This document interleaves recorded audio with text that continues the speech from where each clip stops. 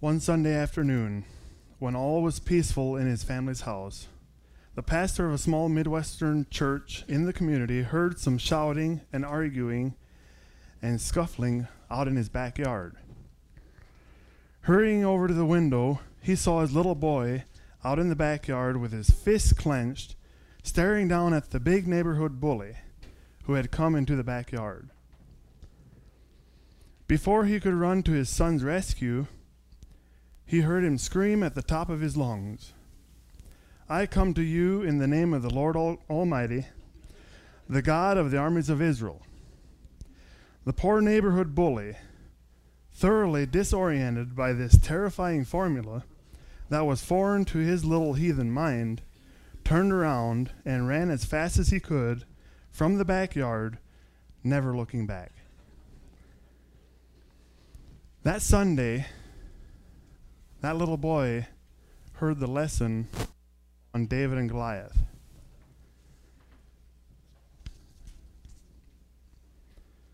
And this little boy decided to take this application and shout out a word to his enemy. I trust that today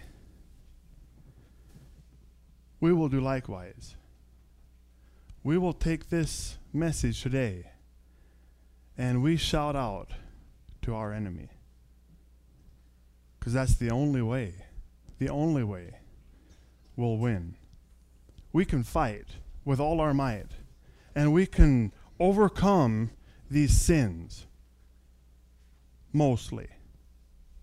We can work so hard, have self-discipline, and try so hard to overcome it. But if the condition is just right, we're going to slip. But when we use the sword of the Spirit, and we are tempted, he will flee. The Bible says so.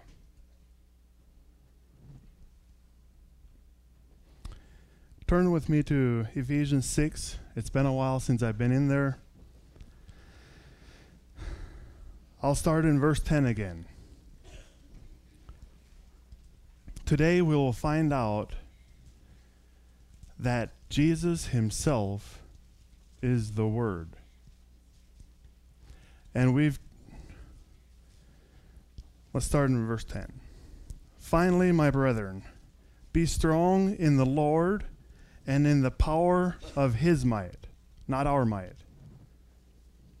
Put on the whole armor of God, that you may be able to stand against the wiles of the devil. For we wrestle not against flesh and blood, but against principalities, against powers, against the rulers of the darkness of this world, against spiritual wickedness in high places. That's why we cannot overcome. It's because we're fighting against the spiritual realm. So that is, we have to fight back with the Spirit. Our flesh is not against flesh and blood, so our flesh will never overcome the evil spiritual realm. Wherefore, take unto you the whole armor of God, that ye may be able to withstand in the evil day, and having done all, to stand. Stand therefore, having your loins girt about with truth, having on the breastplate of righteousness, and your feet shod with the preparation of the gospel of peace.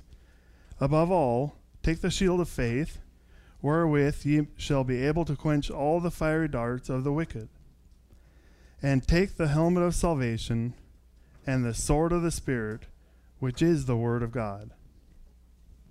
Now we have learned in my previous messages how wonderfully God has protected us in this battle. We have put on the belt of truth, the breastplate of righteousness, and the shoes of the gospel of peace. We've taken the shield of faith and the helmet of salvation, and these are all designed to protect us from the attacks.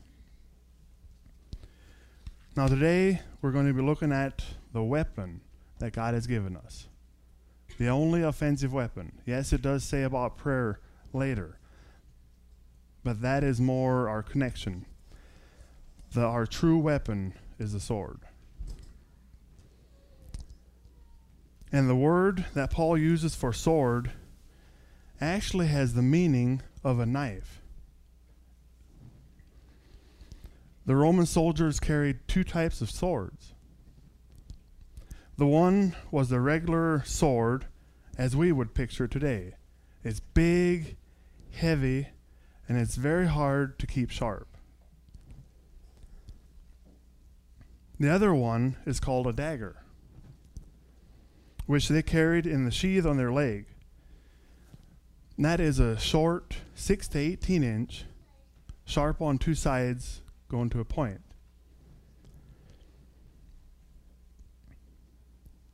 And it's actually that sword is what Peter used to cut off Malchus's ear. They are extremely sharp. The sword of the Spirit is not this big sword you're flinging around just hoping you can hit something. That's not what Paul is talking about. It is very precision-oriented instrument. It's used in the hand-to-hand combat. Only useful if you find the vulnerable spot and inflict the wound. And the Bible says we have been given this weapon.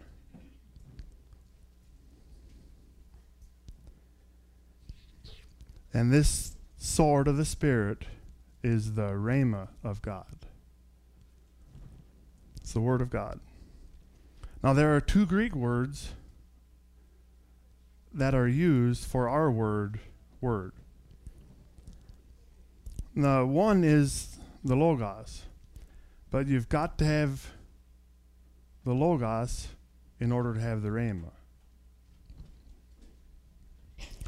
Now the word Logos is used in John 1, verse 1. In the beginning was the Word, and the Word was with God, and the Word was God. And then in verse 14 it says, and the Word was made flesh and dwelt among us. That's Jesus. So there it says that Jesus Christ himself is the Word.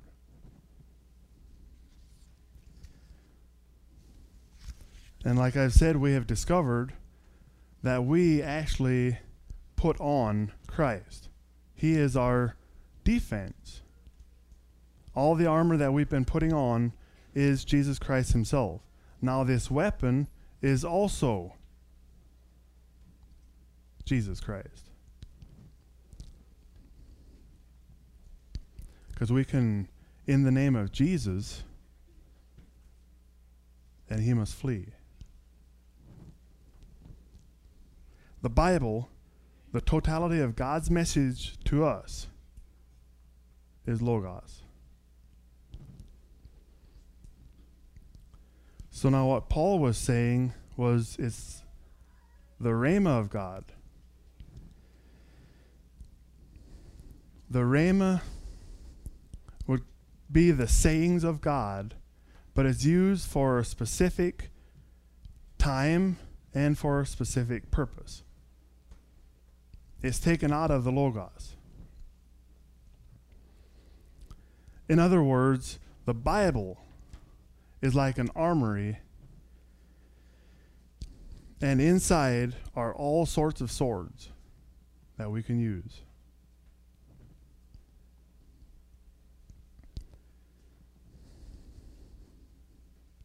Now, when Paul said to take the sword of the Spirit, which is the Word of God, did not mean to pick up the Bible and tuck it in your arm and look good and think it'll scare him away, because it won't, because it's not the Logos. He said, hold to the sayings of God in your heart.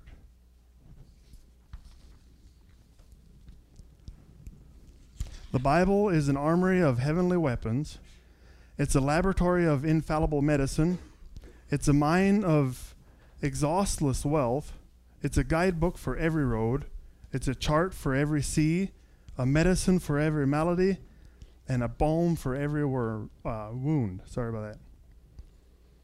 It's the armory in which you find the swords of the Spirit. So the Bible is actually a double blessing. It has everything that God has ever said that he wants us to know. And it has specific sayings of God that he has given to us for specific times and purposes. Using the sword of the Spirit, we are to know the Word of God so that we can use it carefully. You've got to be on target. Use the right word, which is given by the Spirit. Now, I am not saying that the Bible becomes the Word of God when we use it in a certain way. The Bible is the Word of God whether we read it or not. It's still the Word of God. It still means just as much. And the Bible is the Word of God whether it means anything to us or not. The Bible is the Word of God if we ever feel anything or not when we read it. It's the Word of God no matter what we do with it. It can never not be the Word of God. And it will never change. Nothing we do can ever change it from being the Word of God. We can try to twist it around to make us right, but it's no longer the Word of God.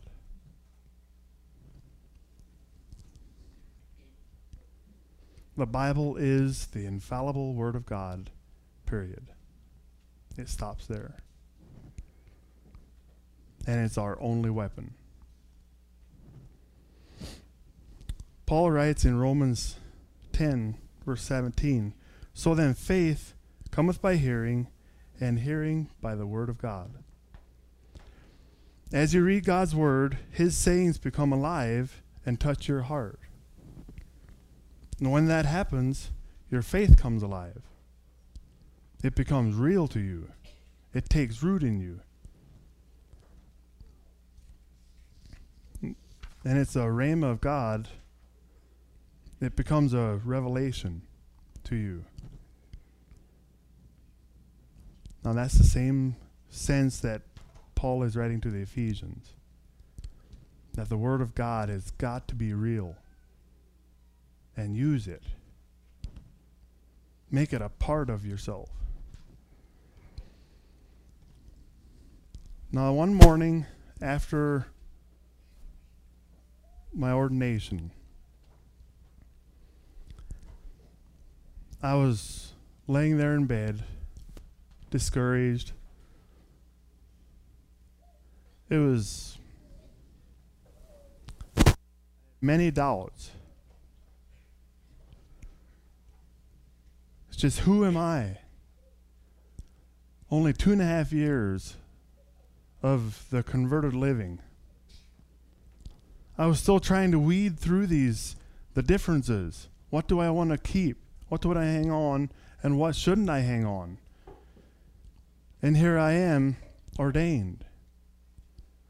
I didn't know where to go. I wanted to do nothing. That morning, I received a rhema. 2 Corinthians 12:9. And he said unto me, My grace is sufficient for thee. For my strength is made perfect in weakness. That was the sword I could use for Satan's attack on me with this discouragement. My faith became alive. I had faith in God again because of that rhema that he gave to me for that specific time and purpose. That's how the sword works. But Satan does not give up. Another morning, I lay there weeping. I knew the time was drawing nigh for my first message. How can I preach to these people? They know so much more than I do. That's all true, by the way.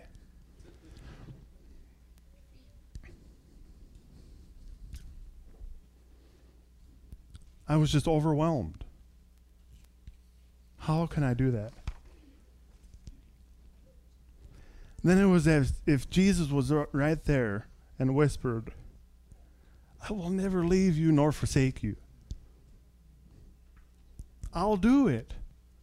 You just have to give up and be that vessel. Again, I was strengthened.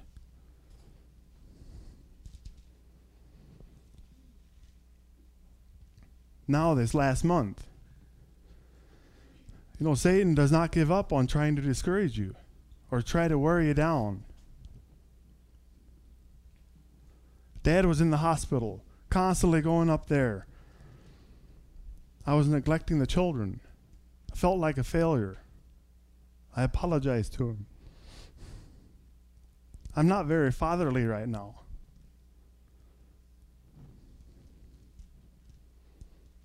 I'm just worn out and weary.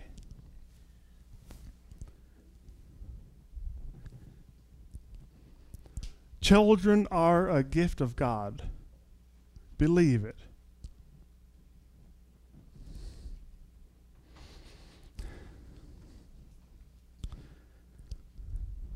About the next day, there's a sticky note that was stuck on my computer. Well, there's never a sticky note there, so it caught my eye immediately. It was placed there by my favorite daughter.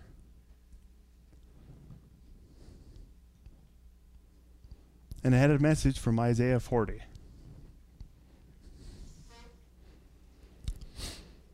He gives power to the faint, and to them that have no might he increases strength. But they that wait upon the Lord shall renew their strength. They shall mount up with wings as eagles. They shall run and not be weary. They shall walk and not faint. What else can you say when you see that? And there's just a warmth that goes into your body, and there's a strength that you haven't been feeling. It's just, thank you, Lord. There's another Rhema. And Satan had to go. Another sword pierced him.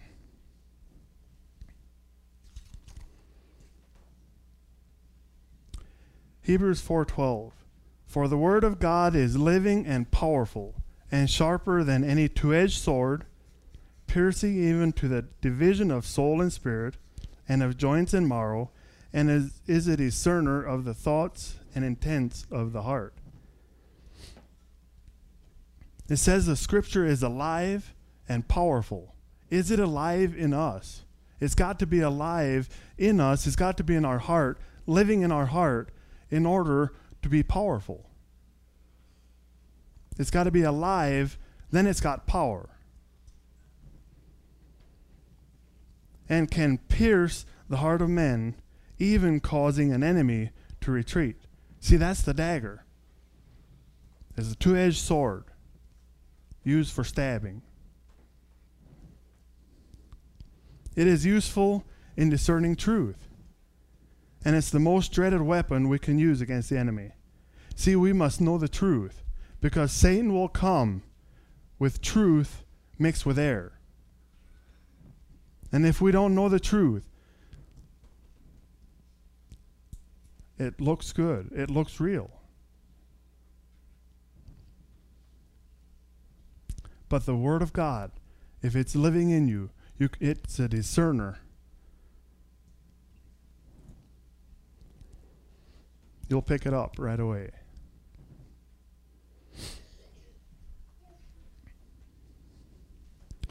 A metal sword can pierce the body, but the word of God pierces the heart.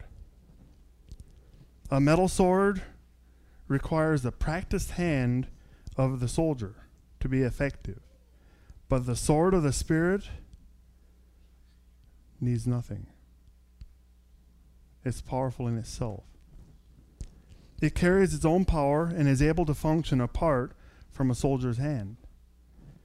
Isaiah 55 says, "So shall my word be that goes forth from my mouth.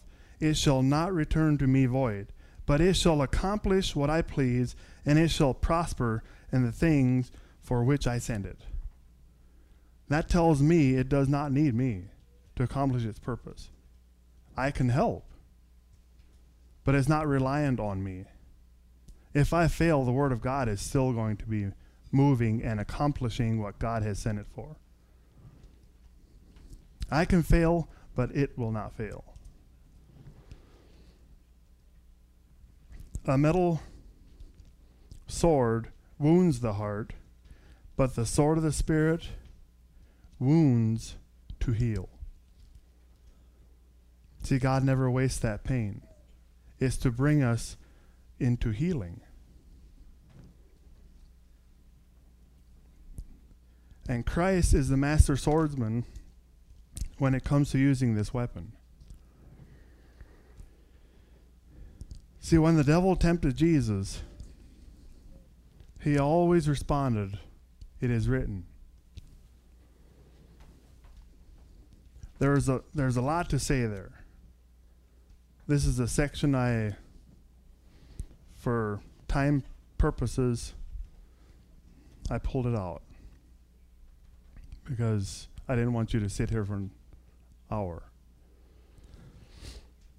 But there's a lot in there. Study that, read through it, and see the types of temptations that Satan brought to Jesus. Lust of the flesh, lust of the eyes, and the pride of life. The three things that are in the world. That's all he has to offer. Well, he has a lot to offer, but that's really nothing to give. Just condemnation. I guess I'll take a little bit of time. Because of the bread, it would have satisfied his hunger. Lust of the flesh. Lust of the eyes. When he was on the pinnacle, the top corner of the temple, the rabbis had this tradition of believing that the Messiah will come and land on the temple roof. So if Jesus would have jumped down, they would have believed he was the Messiah. And he would have had a large following, which would have pleased his eyes. Now the other one was, he saw all the kingdom and everything. Satan wanted to tempt him, just bypass the death. Bypass the cross. You can have it right now if you just bow down. That would have been the pride of life, because he'd have had his kingdom right now. Not having to go through what he had to go through. How are we today? Does he not come in that way? You can get to heaven without the cross? That's foolishness, going and dying on the cross. You can have it right here. Just do as you please. Have fun. It takes a sacrifice.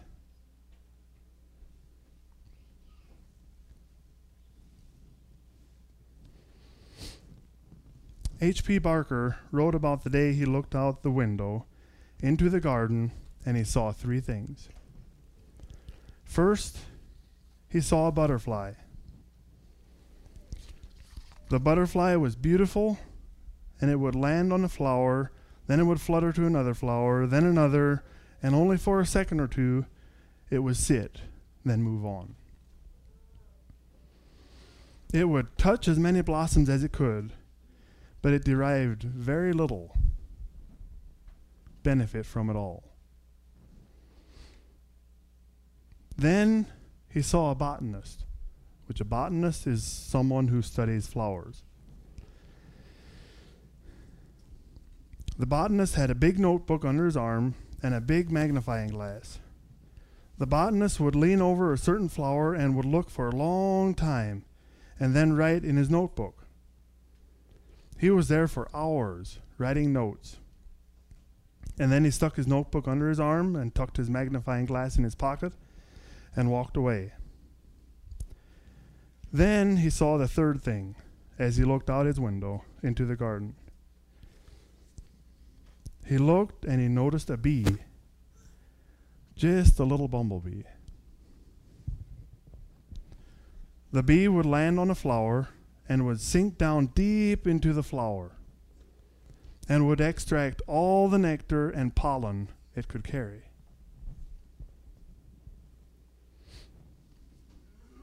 He would leave filled. We are either like the butterfly, the botanist, or the bee. Some Christians are like the butterfly. They just flit from one Bible study to another, from one sermon to the next sermon, or from one commentary to the next, gaining little more than a nice feeling and some good ideas. Some are like the botanist. They study the scriptures carefully. They take copious notes, and they gain so much information but little truth. You see, it's in their head. It's not in their heart. It's got to be in the heart in order to make a difference in your life. And once it gets into the heart, that's when it's applied to your own life. In the head, it's the one song, Heaven and Hell is 20 inches apart. Knowing in your mind, then doing with your heart. It's got to be connected. We need to have our mind. We need that wisdom. But once it goes to the heart, now it's knowledge. Then there are others like the bee, which go to the Bible to be taught by God and to grow in their knowledge of Him.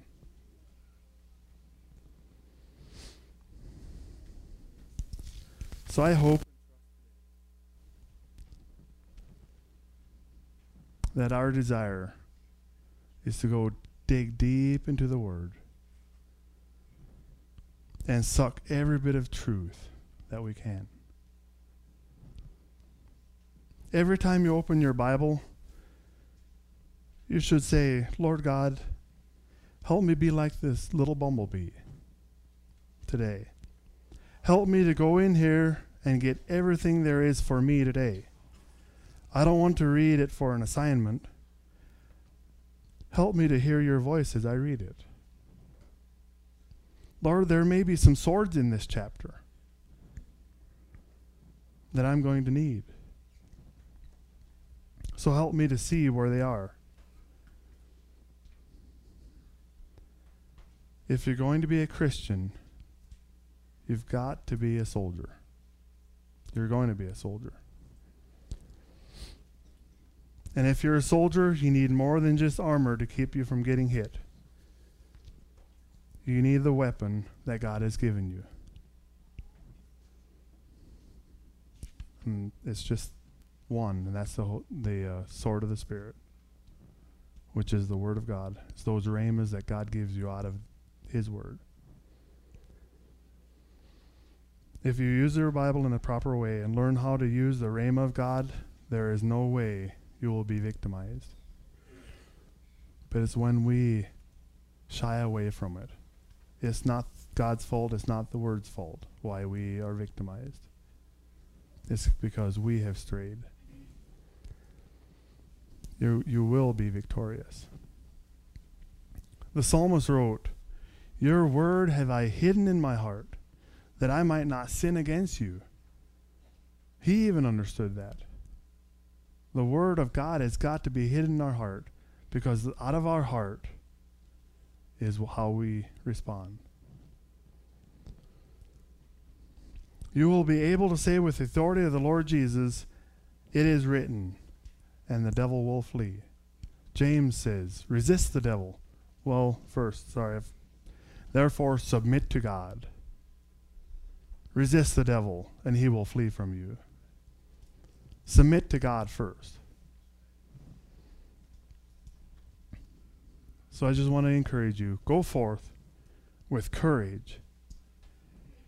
Stand strong in the Lord and in the power of his might. And use the sword of the Spirit.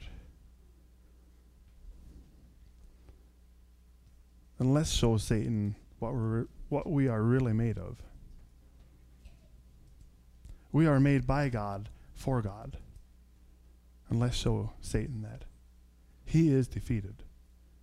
And he has no power over us unless we let him. It's our choice. Let's pray. Heavenly Father, we are so thankful and grateful how you have provided the way for us. Thank you that we have the power through Jesus to be called your sons, and we are heirs of you, of your glory.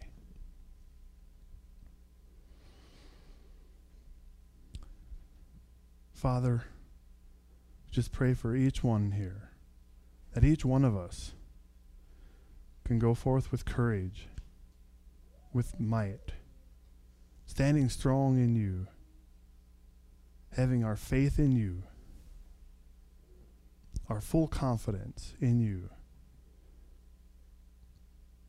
because you have crushed the head of the serpent. And Father, through Jesus Christ, we can do likewise. But it's only through you. So we thank you.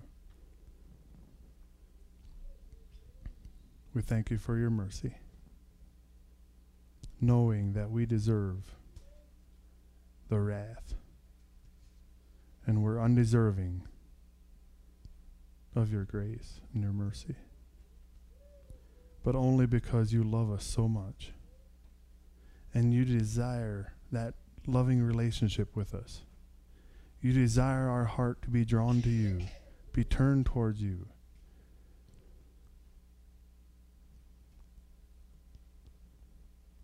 It's only through Jesus. Father, we thank you. Bless each one that has come this morning. I trust that each heart has been comforted and blessed by your message, Lord. May your word never return void, but that it will accomplish what you have sent it to accomplish. Bless each one as we leave. Keep your hedge of protection around each one. And may we make your name known, whoever we're around, this next week. Strengthen us. We pray in Jesus' name. Amen.